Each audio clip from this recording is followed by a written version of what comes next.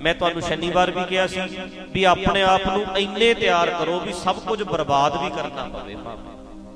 इन्हां ने एक गल होर सच कही, कहंदे जी इन्हां ने परमेश्वर द्वार दी आनंदपुर साहिब दे नाल तुलना कीती है। ऐदां नहीं कहा, बड़ा रौला पाया भी ये कहंदे ने आनंदपुर ते परमेश्वर द्वार इक्को ही है।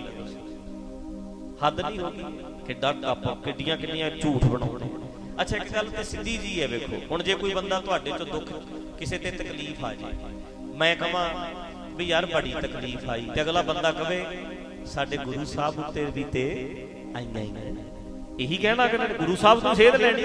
ਇਹਦਾ मतलब यह भी गुरु साहब की रीस करता अगला, तो गुरु साहब तो इदा ही कहते आप। जे आप कहीए भी यार सानू परमेश्वर द्वार छड्डना भी पवे, तो अगला कहता क्यों भाई गुरु साहब ने भी तो आनंदपुर साहिब छड्डिया ही सी। ਇਹਦਾ अर्थ तो यही है, ਇਹਦਾ मतलब ये थोड़ा भी गुरु बनते हैं आप। ਇਹਦਾ अर्थ ये है भी गुरु दे सिख हाँ, जे साडे गुरु साहब इन्ने दुख चल गए तो असीं क्यों नहीं चल सकते। आपां भी चलीए, आपां भी तकलीफ झल्लण लई अपने गुरु साहब तो सेध लईए, अकल लईए। जे वो इन्नियां तकलीफां झल सकते हैं तो असीं भी झल सकते हैं, असीं भी कायम होईए, अपने आप नूं दुखां नूं झल्लण लई कायम करिए। इस करके तुहानूं बेनती है भी अपने आप नूं कायम रखियो।